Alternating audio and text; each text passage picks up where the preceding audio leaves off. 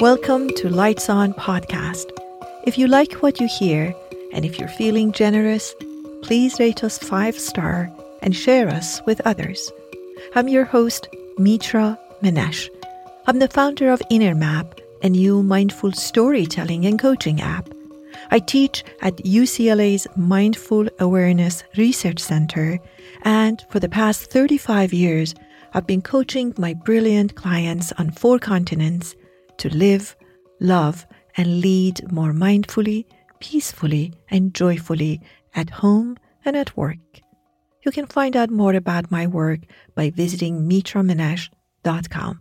But right now, I'm grateful for your presence and your mindful journey. So your outer currency is your money and your inner currency is your attention. So how you spend your inner currency, which is attention, determines how much assets you have and how rich you are. But more importantly, how you use what you have, because part of wealth is really the way you use it, because it's very important how you use or spend what you have. A lot of people are number-wise rich, but not energetically. And it's the same with attention. So we talked about attention as an energy, as a focus, as something that we really value, hence we pay attention to. I spoke about attention being the language of the universe. So somebody asked about manifestation and what manifestation is. And I said, manifestation means you're walking in this supermarket of the universe.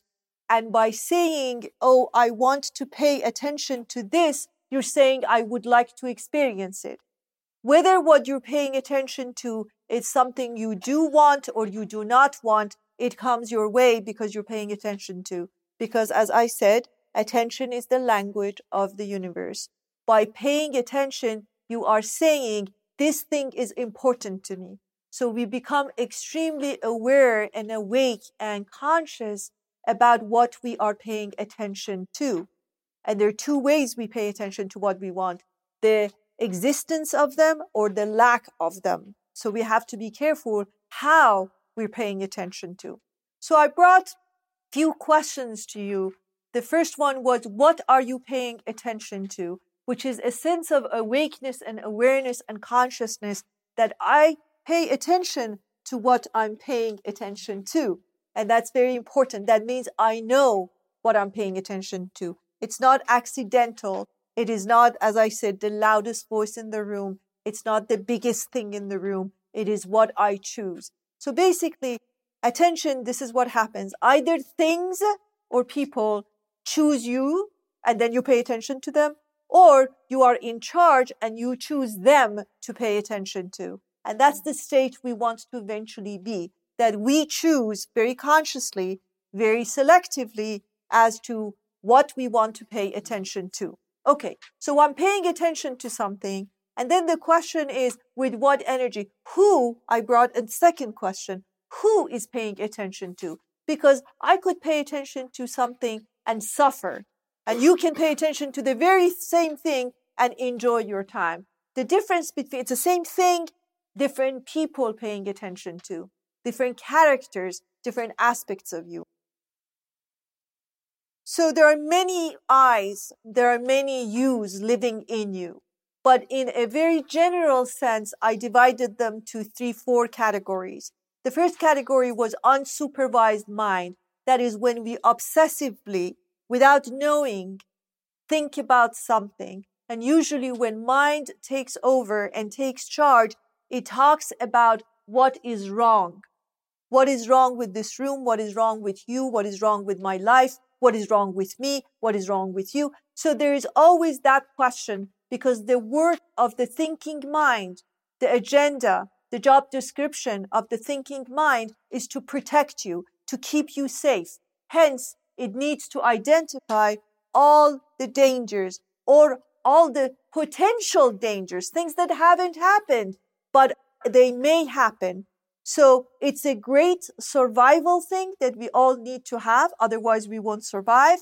But it's a very challenging place to reside and be there all the time, because constantly your mind goes to what is wrong, what is wrong, what is wrong, what is wrong. Hence, you live in a state of nervousness or sadness because you're constantly thinking what's wrong.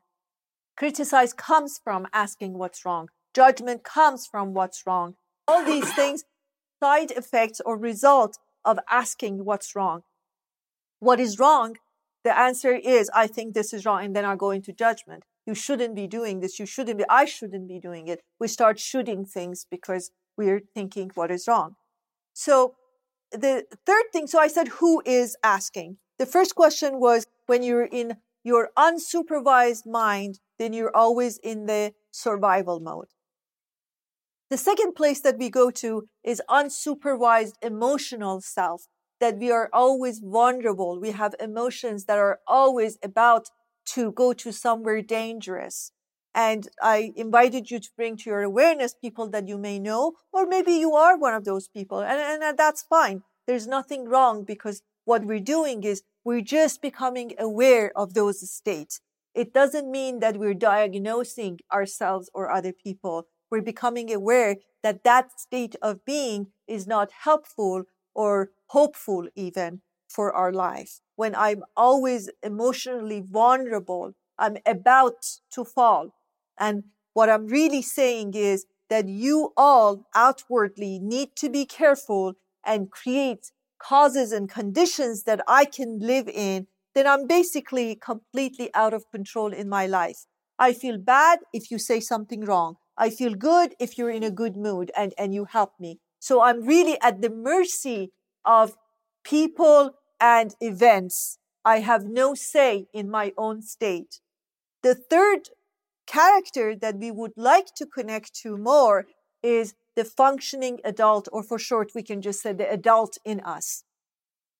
And I invited you to look at who is sitting at the head of the table and making decisions. Because when the adult is making decisions, when it's time for survival, she can call the survival person to come and help us. Or she can say, oh, please feel these emotions because these are very emotional times. But it's in a healthy, supervised way. It is not out of control. It's not that I'm all over the place. It's not like I don't know what I do with emotions.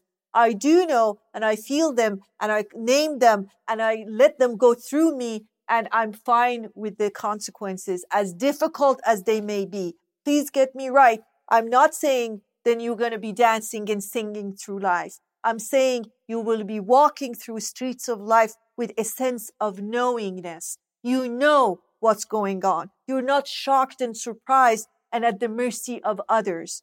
You are somehow in charge of what's going on. So when the adult is the decision maker, then you can survive when you need to survive. You can feel emotions when you need to feel your emotions, and so on and so forth.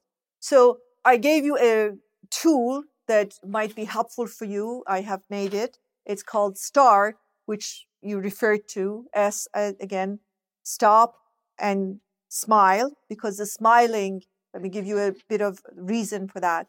Smiling takes you out of your surviving mode, because it's an impossibility. If I'm thinking the lion is chasing me, I can stand there and smile at the lion and say, hi, nice to see you. So when I smile, I immediately come out of that. When I stop, I create a pause. There's a good chance I come out of that state. And then taking a breath allows me to connect with my body, come to the present moment. So again, another chance for me not to be in those unsupervised modes. And then I tune into my attention, consciousness. I know where my attention is. Then I ask the questions that I can ask. I ask who's deciding, who's paying attention, who's present right now. What am I asking? What am I feeling? What am I paying attention to? So I bring a sense of knowingness and consciousness to my life. And then based on that knowing and that observation and those questions, then I reroute and decide what I'm doing. Okay, now I'm very good driver of the vehicle of my life. I know who's deciding. I know what's going on. And I even know that it's very challenging. It's not like it's all singing and dancing, but I'm doing it knowingly.